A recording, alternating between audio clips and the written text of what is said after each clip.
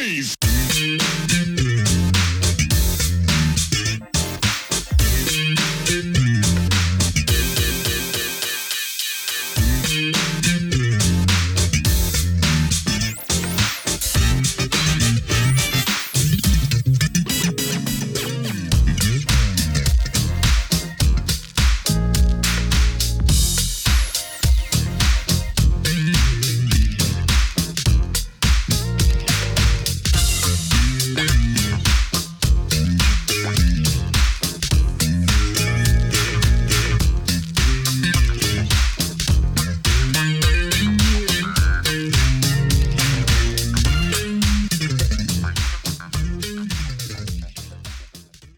Hello and welcome to another edition of Truth and Rhythm, brought to you by FunkinStuff.net. This is the interview show that gets deep in the pocket with contemporary music's foremost masters of the groove. I'm your host, Scott Dr. Jake Skolfine, musicologist and author of Everything's on the One, the First Guide to Funk. If you don't have your copy, get on over to Amazon and pick one up. You'll be so glad you did. Whether you're watching the video version of this at FunkinStuff.net or on YouTube, or listening to the audio-only podcast version from providers like iTunes and Spotify, as always, I thank you so much for your continued interest and support in the show. Speaking of which, if you haven't already done so, subscribe to the Funkin' Stuff channel on YouTube. That's where Truth and Rhythm lives. All kinds of goodies. You'll get early premieres, and it's all free, so make sure you sign up. Tell a friend, tell family. Also, get your official Truth and Rhythm and Funkin' Stuff gear at the FunkinStuff.net store. Cool stuff like I'm wearing right here. Truth and Rhythm shirts. Show your support and love of the show and also the musicians and the music that they represent. Also want to give a shout out to the Funk Exhibition Center and Hall of Fame in Dayton, Ohio, of which I'm very proud to be an official funk ambassador. Go to thefunkcenter.org to learn more and keep the funk alive. And now, with all that, it's time to get on with the show. Enjoy. I'm pleased to welcome to the Truth and Rhythm Mothership bassist, singer, composer Lonnie Marshall, also known as Meganut, who is founder and leader of the wild and woolly funk band Weapon of Choice. Heavily influenced by Parliament Funkadelic, he conceptualized the group's so-called Nutmeg Grooves that were first heard on the 1994 debut album. That was followed by more than a half dozen Weapon of Choice and Lonnie Marshall albums, all of them refreshingly quirky, fun, and of course super funky. Having also performed and recorded with greats like George Clinton, Fishbone, the Red Hot Chili Peppers, Chaka Khan, and Ice Cube, Marshall's still bringing amazing music to the masses. This year has been marked by digital re-releases of Weapon of Choice's catalog, as well as a new album called Cosmic Relief, Groove Healing, and Verbal Remedies. That sounds like the ideal cure for what ails us all during this crazy 2020, Lonnie. Welcome to the show. Oh, thank you very much, brother. I appreciate being here, and thank you, everybody, tuning in. Thank you. Yeah, so my pleasure. Glad to be able to accommodate it. And, you know, I've been a fan. We were talking a little before we came on air, but, you know, fan going way back. And had seen you around quite a bit, coming from Los Angeles myself, but you never really connected. So better late than never, right? Yes, we're always connected, even if we haven't spoken, so. Definitely. We're in the same, we're in the same flow, same frequency. So we're connected. But it's great to be here and be present to you. Absolutely. And you're coming to us from Los Angeles, right? Yeah, yes, sir. Right in the middle of Hollywood, and. A couple of blocks up. I'm near Hollywood and Vine, where the World Funk headquarters used to be, and that's where a lot of my musical growth started. Yeah, it's Hollywood and Vine. I mean, you don't get many more famous intersections than that in the world. Yeah. I think they were all around here. Charlie Chaplin and. Betty Davis, there's a quote that Betty Davis has. It says, if you want to, she told some upcoming actresses that if they want to make it in Hollywood, take Fountain. So, take Fountain. Yeah. Very cool. Well, I miss it. I moved out here to the south, like 10 years ago at least, and I miss it out there. So good to get some of that vibe back again through you today. Oh, thank you. Yeah. Thank you. So you're from Los Angeles originally, right? I know your brother Eric, also a musician. So could you just tell the viewers a little bit about, how you came up and how you got into music? Well, I'm from South Central Los Angeles, and my brother Arik he's 2 years younger than me, and we both have an older brother and 2 younger sisters. So 5 of us in South Central LA, near Florence and Normandy, which is a kind of like a landmark now. People know where Florence and Normandy is. That's where I grew up, right around the corner from Florence and Normandy, and lived in a neighborhood where the gang culture was started. I lived amongst the people that started, were the pioneers or the legends, like Big Tookie. I don't know if you ever heard of Tookie. So is that Bloods or Crips or what? They were Rolling 60s Crips, and they were. So yeah, Tookie lived behind me, on the block behind me. I lived on 68th, and he lived on 69th, and Monster Cody. Both of these people were real influential and transformative archetypes that made a difference, and they were heroes to me, and so they were always around, and I didn't know this until years later, but they were actually looking out for us. We didn't, I was never like gang banging or anything like that. I was called homie by some of the people in the neighborhood, which was not, it didn't mean you were cool, or it meant that you were kind of square because you were in the house and you weren't playing outside. That's why they called me homie.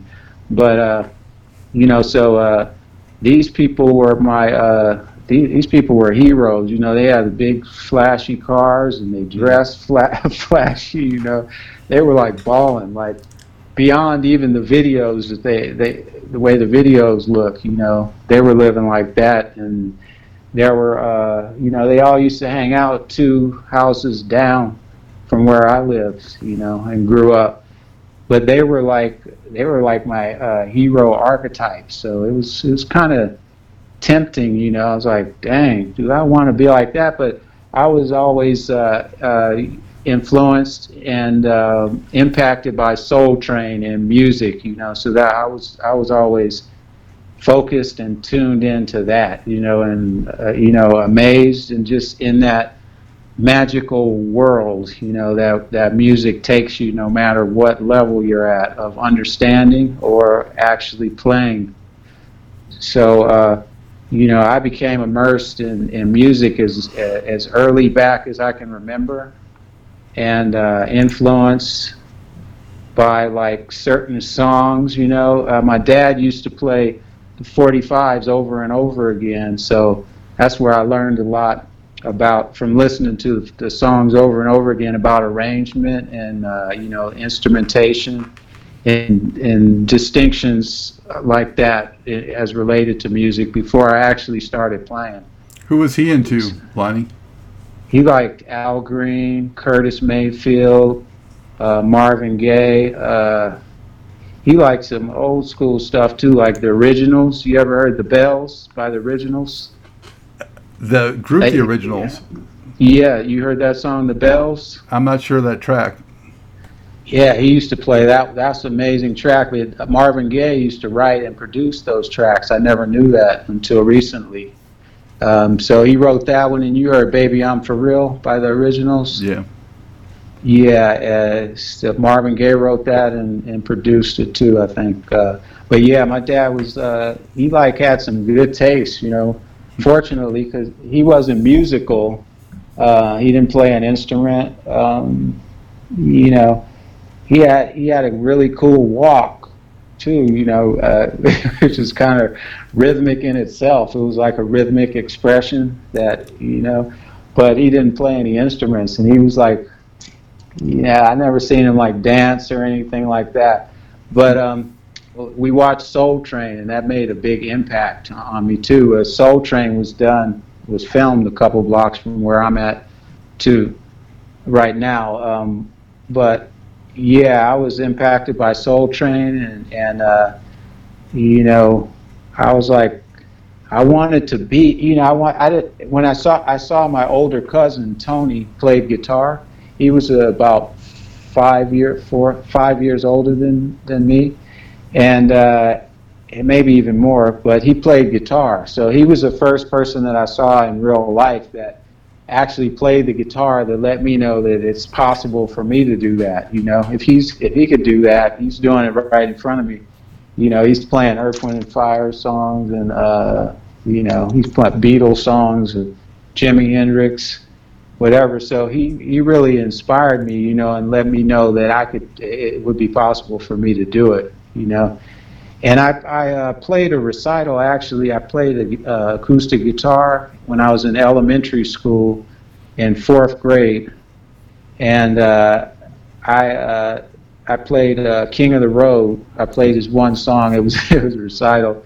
So I learned a couple chords, but I didn't have a guitar. It was like it was the school's guitar, so it wasn't my own guitar. So I still didn't have an instrument until I was like I was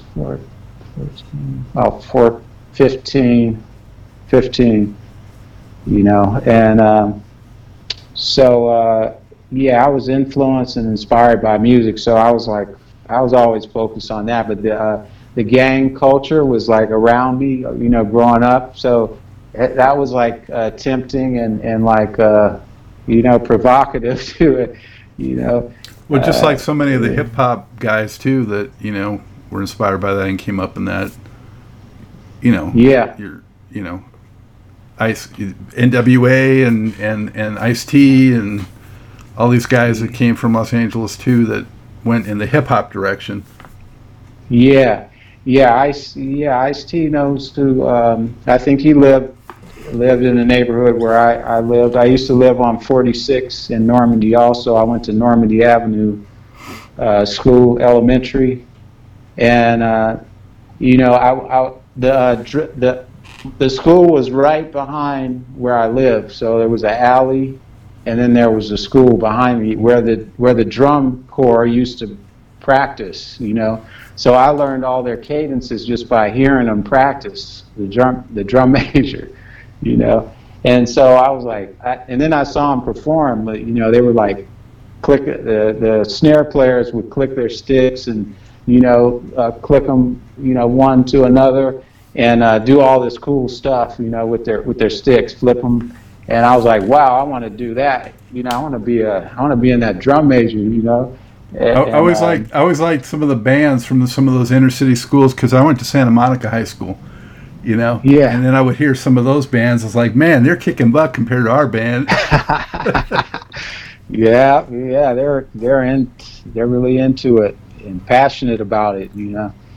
And you know, that's the magical element right there, is that, you know, just having that passion for it.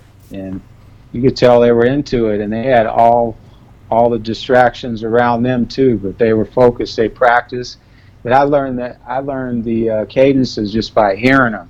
So I wanted to be a snare drum player in the drum corps at my elementary school, and so I auditioned. And the drum major, his name was Paul. He lived across the street from me, but so I auditioned on the snare drum. He put the sheet music in front of me, and he saw me do all the cadences. I played everything perfectly from hearing it, but he saw that I wasn't looking at You were faking music, it, yeah. you know? And so he gave me the cymbals, like he gave me two big cymbals, and so that kind of discouraged me for a bit about it, you know. And then I was thinking, like, a drum, you know, like drums, you know, you got to carry all those drums. I didn't want to carry lug all those drums around too, you know. But I was, you know, I was like impacted by the rhythm the rhythm pulse of it first, because I would hear, like, we lived in an apartment on 50th and Main, and there were like lots of different ethnic groups in one small area, and everybody was playing loud music. So, you know, it was like, and you couldn't tell where the one was coming from, you know, what was next door, or coming from So you're downstairs or absorbing upstairs. all of some of that. Yeah, Yeah. exactly. Yep. And so, yeah, I auditioned to on the snare. I got the cymbals. I got kind of, you know, I got into like comic books, and you know, like I would collect comics, and I would sell comic books too. Yeah, and so I got into that. And when I went to middle school, I was my older brother. His friend was. Have you heard of Nene Montez?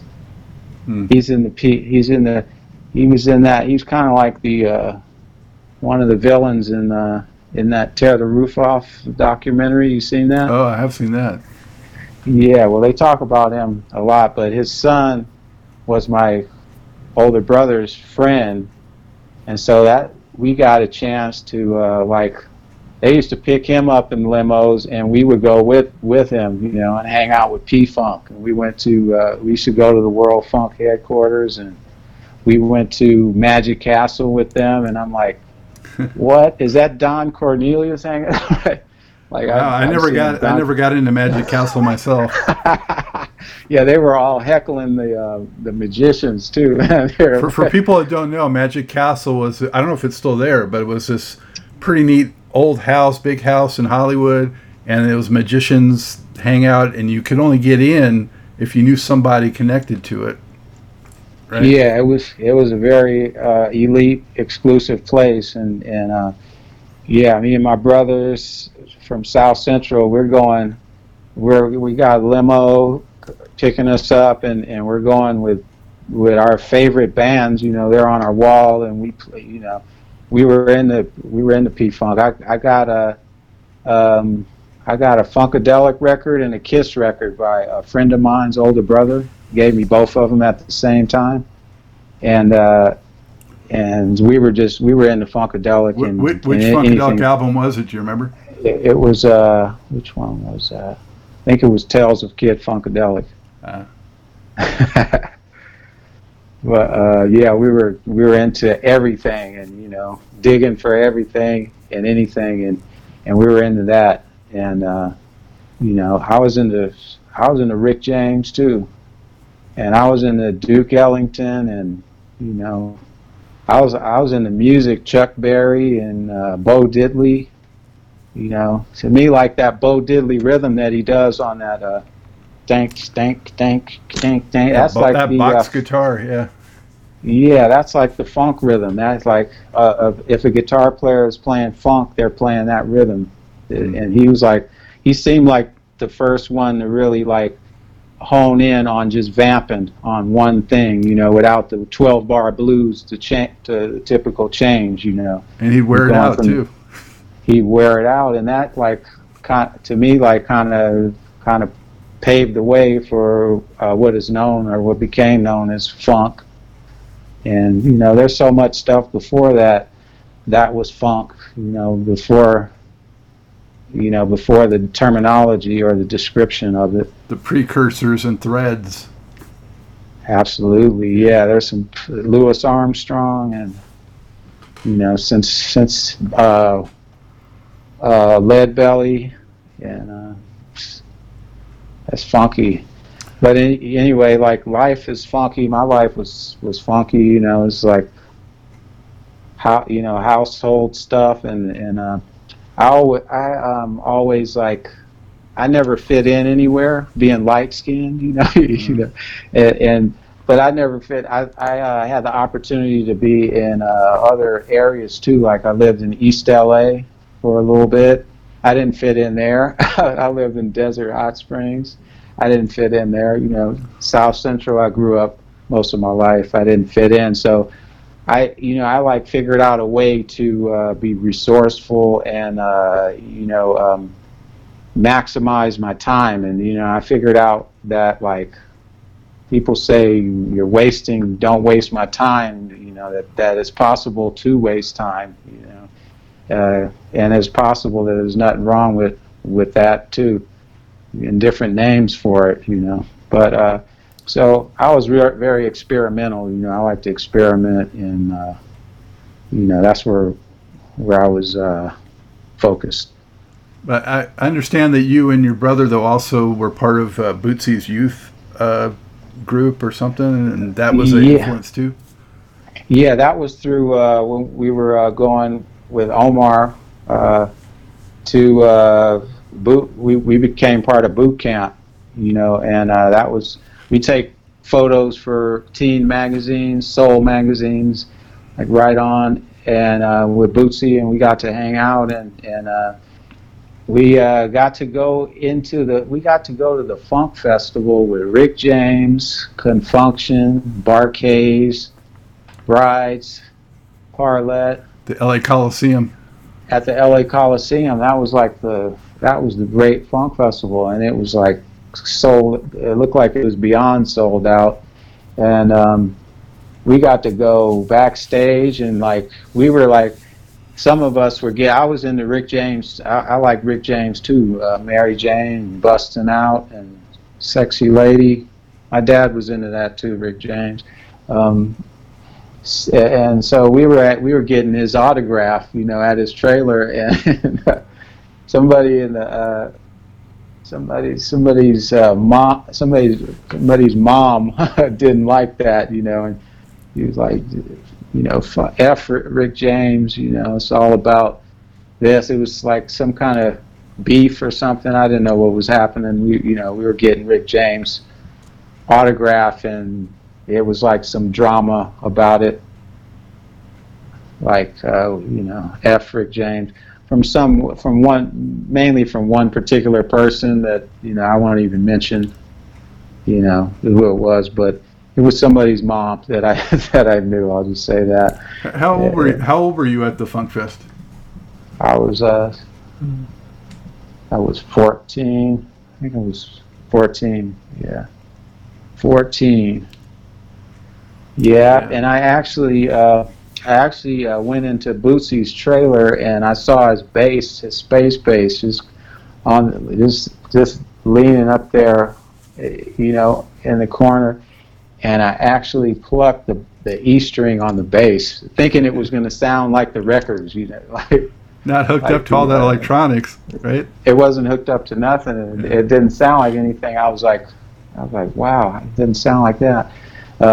But anyway, we got to go on stage with Bootsy, and that was like a transformational experience, just like going to the Funk Festival, seeing people I know from my neighborhood and stuff, trying to get to the limo where George and Bootsy are at, and they're coming backstage, and I'm walking with them, with me and my brothers. We're getting in, and we're backstage. We're just chilling out. We're seeing the show, seeing people take their clothes off, and we get tackled and get thrown, all kind of crazy stuff. And we go on stage with Bootsy, and while I was walking, before I got up the ramp, there was a ramp going up to the stage, and before I got up to the stage, I was like, I must have been visibly nervous, You know how when you walk and your knees start shaking a little bit, like maybe on your walking to get your diploma or something, it's your graduation, that kind of walk. But Dawn Silva, she said, "Just remember, we funk."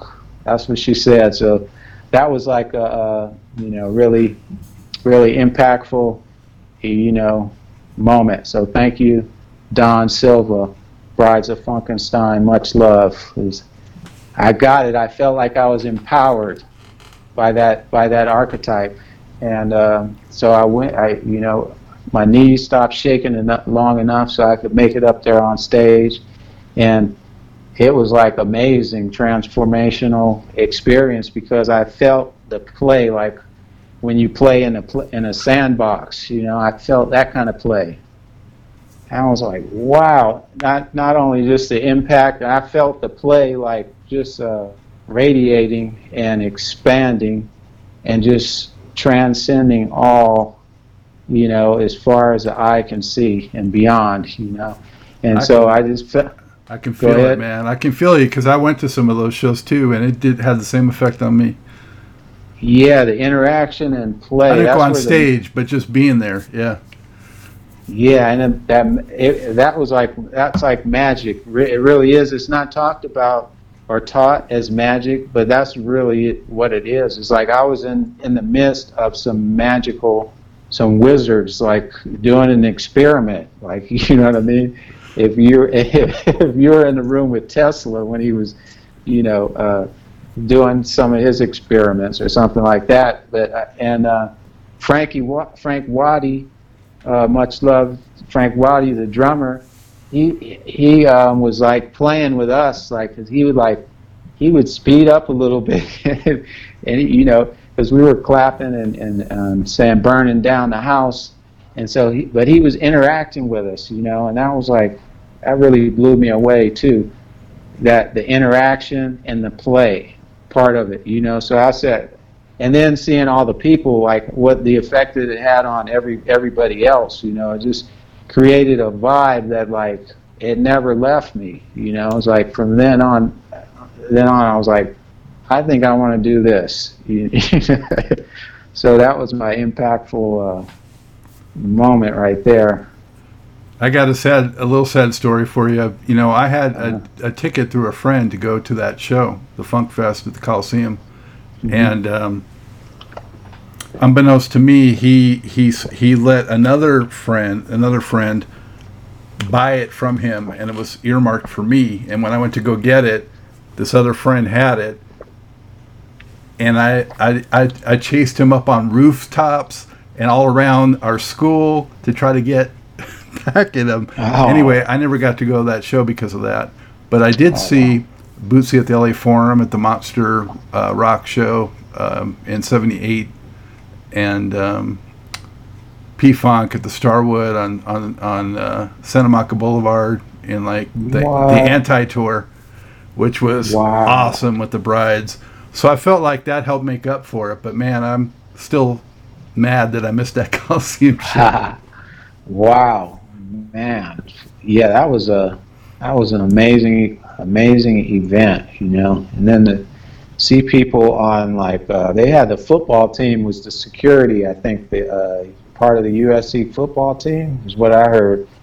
But there would be occasionally during the Bar-Kays set, you would see a whole crowd of people just move to move away from one area, and then there would be one guy jumping around naked, and Bar-Kays would be like, "Oh, leave him alone. He's just having fun." But the security guard would go out there and try to detain him, and he would just this guy was just throwing them around like rag dolls. They were like big dudes, big football players, and he was just tossing them around like they were just poodles, Well, but, I mean, I didn't hear any trouble erupted. I mean, for all as big as it was and everything that was happening, I mean, it came off pretty well, I thought. It was amazing. It was it was nothing but that. It was nothing but that. And like the Bar-Kays said, they were just having fun, but according to certain rules, that's what happened, So then, Lonnie, when did you actually pick up a bass and start really getting into the bass? I got into the bass. I was sure. I had a guitar. I had a guitar that was given to me by a friend of the family, and acoustic guitar. And I used to play it like a bass. I played the top 4 strings, because I was influenced by the bass. Larry Graham, when I heard "Thank You for Letting Me Be Myself," I was like, what the? And even everyday people, like I was like, wow, I was blown away by all that's the Sly Stone stuff, and Sly Stone's music really was the first to feel like it was like communicating with me. I feel like he was talking to me, giving me some advice. So I was like, through Larry Graham's bass playing, I was into the bass. I like that, and going on stage with Bootsy, I was like, yeah, I want to play the bass. But I had a guitar. It got taken away from me by a family member, the guitar. And so I was like really upset, that I didn't have the guitar anymore, because that's what I was like practicing the bass on until I could get a bass. And so like after that, I got my guitar taken away from me. I was like, I got to get myself a bass. So nobody could take it away from me. It's going to be mine. I'm going to get it. And I don't know how I'm going to get it, but I started selling comic books, and I used to sell guinea pigs. I used to breed and sell guinea pigs, My sister bred hamsters. It's fun, man. Guinea pigs are fun, if you can get used to the way they sound, but they're clean, I'm the one that cleans their cages, but they themselves are clean. But yeah, so I was on a mission, because my guitar got taken away from me. I was like, I gotta get my own bass, and so I sold comic books and I sold guinea pigs, and I used to go catch the bus from 68th and Normandy and Western to El Segundo and to Torrance and all over the place. I used to go for the comics and the guinea pigs. And I used to see in the school bus going to school every day, I'd see this green hollow body bass that looked shiny in a pawn shop window. I would see it on the way to school every day, every morning. And I was like, I'm going to get that bass. I had to get that bass. But I found out how much it was, and so I had my goal set. And I had a lot of obstacles, like anything, but I eventually raised up enough money with some help from my mom's to get this bass, and I got the bass, and I was just like practicing from sun up to sundown. Basically, I knew what I wanted to do. I wanted to sing and play at the same time. I wanted to make my own songs. I knew that from the beginning. I wanted to be original. I didn't want to sound like anybody else. I was like something when I first started learning. And I knew I wanted to sing and play my own songs. So I would practice from sun up to sundown. Ever since I first saw you, you always had that skinny, that little bass. Yeah, this one right here. Let me see. There it is. The Steinberger is made out of graphite and marble. And this bass played the first notes ever at Coachella. This bass right here. Wow. The first notes ever played at Coachella was this bass right here. Nobody knows that. That's a little bit for you trivia buffs out there. But that was what, like 99, around there? Well, they started calling it Coachella, like closer to then, but we played in like 95 or 6, somewhere around there. We opened up for Pearl Jam and 11. It was Weapon of Choice.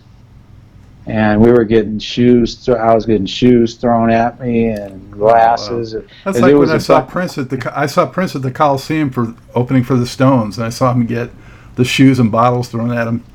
Mm-hmm. Pissed me off. Yeah, yeah. Well, I was like, I learned to expect the unexpected, since I was born, coming from where I come from. One of my earliest memories was military in the street you know, with assault rifles. As when I was like walking around with my younger brother, and he was in a stroller. So I knew it was a nutmeg world, and I also knew somehow that I asked to be here somehow. So it was for me, it was all about like discovering what it was that I'm here to do. Okay, here it is. Okay, this is pretty nutmeg. That's what I heard the word nutmeg, and that was always funny to me. So that became the nutmeg music. That's what kind of music we make, is the nutmeg music, which is a musical allspice, and it encompasses everything, and it is absolutely nuttin' at the same time. So yeah, I used to practice all the time, and they call me homie. Um, but and I taught my brother. I got another guitar, and I taught my brother some chords on the guitar, and how to hold, how to strum and hold his hand. And I'd be practicing, and he would come and ask me to show him something else, and I would show him. And he came and asked me once, and I was like, I gave him a book. I gave him a book with all the chords in the book. I said, if you're serious, learn the chords out of this book. And he went he went and stayed in there and didn't come out. He learned all the chords. He could play all the chords. I was like, whoa! I guess you're really serious. So then we put together. We had martial law, which was me, Arik, and drummer James Gray, and we used to play around. Well, actually, before this happened, let me just go back to I'm practicing, and I show my brother how to play, and he's playing. So me and him are starting to play and put stuff together too. Because I had a 4-track, and we started making songs. But as soon as I started playing, I started writing songs. Actually, the song on a Weapon of Choice album, Really Relevant, called Headspace. That was the first song I wrote. That was like a riff I wrote when I was learning how to play the bass. How old do you think you were when you wrote the first one? That was, I think I was about, I got a bass like I was about maybe 16, I think. Around 16. Yeah. And how old were you when you first performed in front of people? Let me see. I played at a talent show like about, 16. Let's see.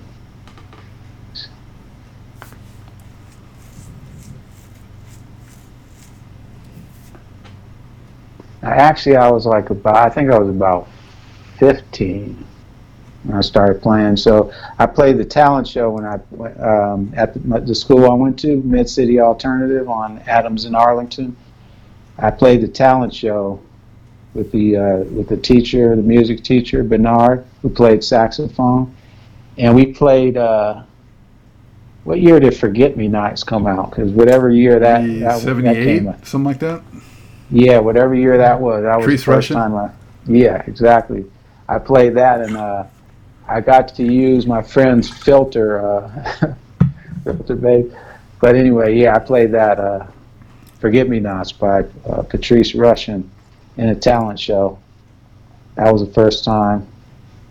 And I just started, I started, I still was writing songs and recording on my 4-track, and I was recording songs with my brother too. We were putting songs together. And so I was like, what is this next step here? What do I do? the What two is you that? were, the two. I'm thinking the two of you were kind of like, the Marshall version of like Bootsy and Catfish or the Brothers Johnson. The bass and guitar combination. Yeah, yeah. There's nothing like playing with my brother. Like that family connection is like that's intuition. That's like intuition, even if you don't intend for it to be. But yeah. So I started seeing the local trade magazines, like the Recycler, Hmm. and I would look in there for people who wanted a bass player that was into the stuff that I was into, and I was into the Clash, really into the Clash, and a lot of different stuff, old school stuff. Like I said, Duke Ellington, and I was in the Weather Report and Fusion, and you know, but I started looking at the trade magazines, and I saw this ad for a bass player, and they wanted a bass player that was funky, and I think they mentioned Bootsy in their ad, So I answered the ad, and I was like, yeah, if you want you want the funkiest bass player around, this is who this is, whatever. I don't know what I said, but I said something like arrogant or something like that, cocky, or however you want to look at it. And but the person, they liked it. They thought it was funny. I was doing some character with my voice too. But the person, when I went to the audition for the person, they were there, and it was you heard of Hillel Slovak from the Yeah, original Red Hot? yeah. Yeah, The late Hillel. Yeah.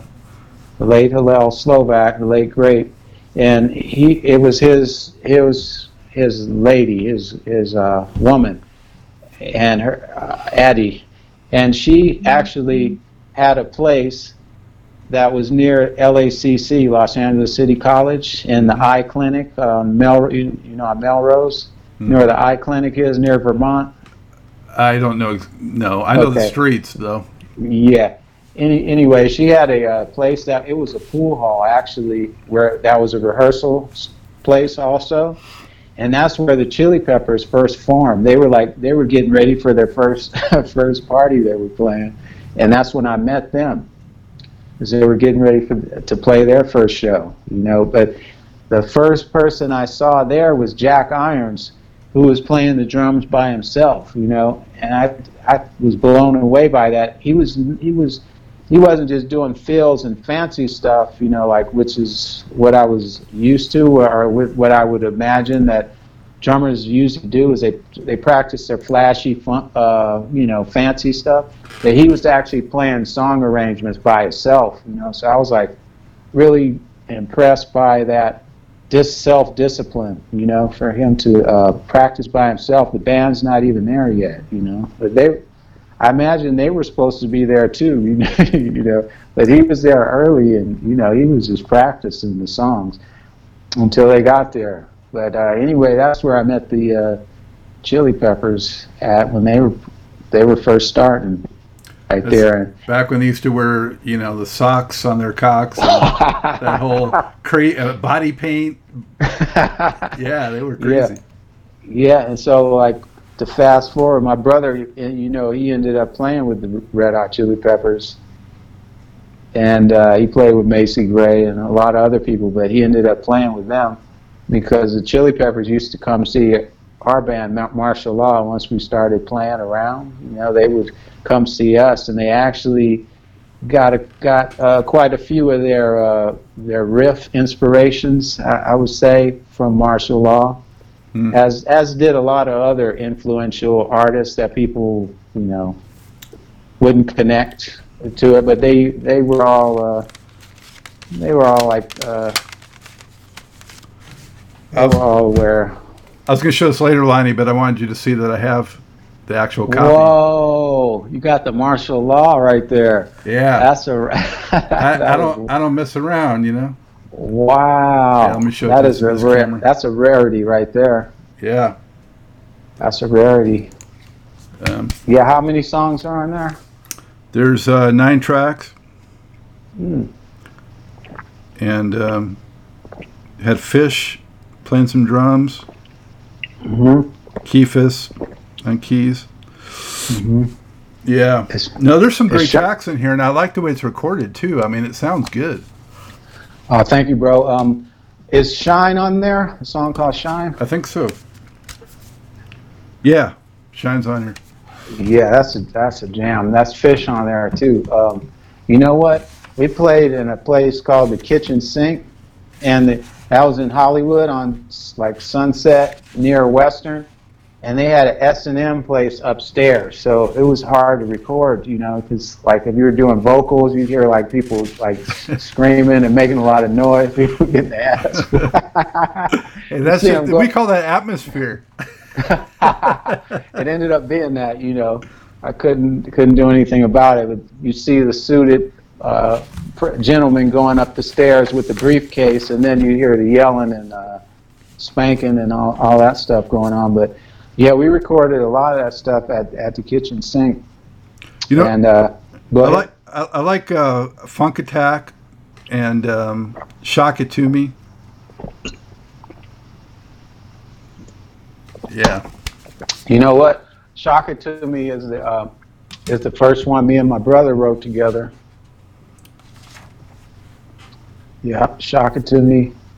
And no, actually, Funk Attack is Funk Attack. We played at a party before we were actually martial law, and we wrote that first, Funk Attack, and then we wrote, I think we wrote a couple other ones, but we wrote Shock It To Me around that same time. Yeah. So why did you end up going to Weapon of Choice, and he kind of went more and did his own thing and. Well, we were doing demos because we were signed to what they call a development deal with Island Records actually, and we got a development deal, and my brother he didn't want to sign to anything basically, you know, and.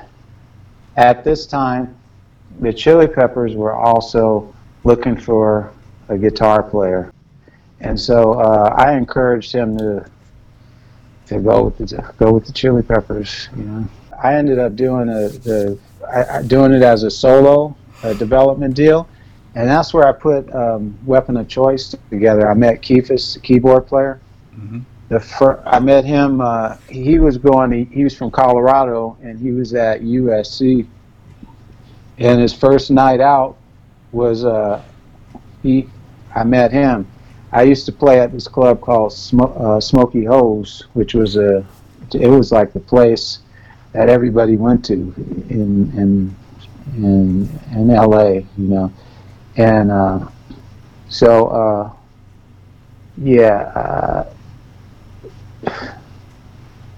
this place, Keefus, he came out. That was his first night out when he came to LA. He met me. He saw me playing, and we talked. And you know, he said he played keyboard. He told me his influence. He was in the Graham Central Station too, so that's all I had to hear, really. You know, and he said he had a clav too and a Moog. You know, I was like, okay, let's play tomorrow then. You know, and so me and Keefus got together the next day, and we played, and we just played. We had a connection. We have a magical connection, you know, too, when we get together. You know, it's like the chemist, the sonic chemist, you know. And so we had that playful thing, you know, the interaction that was powerful. And you know, he played on my demo, my solo demo for Island Records, and then Chris Blackwell, who's the head of Island Records, he said he didn't like the demo, basically. You know, he said he didn't like it, and he didn't say why or give any constructive, you know, anything. Just said he didn't like it, and so I understood it. Some of the songs we would re-record, and they would be on Weapon of Choice records. Like we did Slave Driver was on my my demo, and Just 'Cause She Was Nice was on the demo. And what else? Something else, but all the songs, none of the songs sounded like the other song, which I could see for a record company person or anybody that's thinking from that perspective on how am I going to market this, that would be a headache for them. So, I'm not mad at them, but I wanted to create a lane for music to be like all encompassing and just free, expressive, without having to be boxed into a thing like, oh, you're this, you're that. I don't even want to be called anything, I mean Nutmeg, which can incorporate everything. It's hard to do that on a major label, yeah.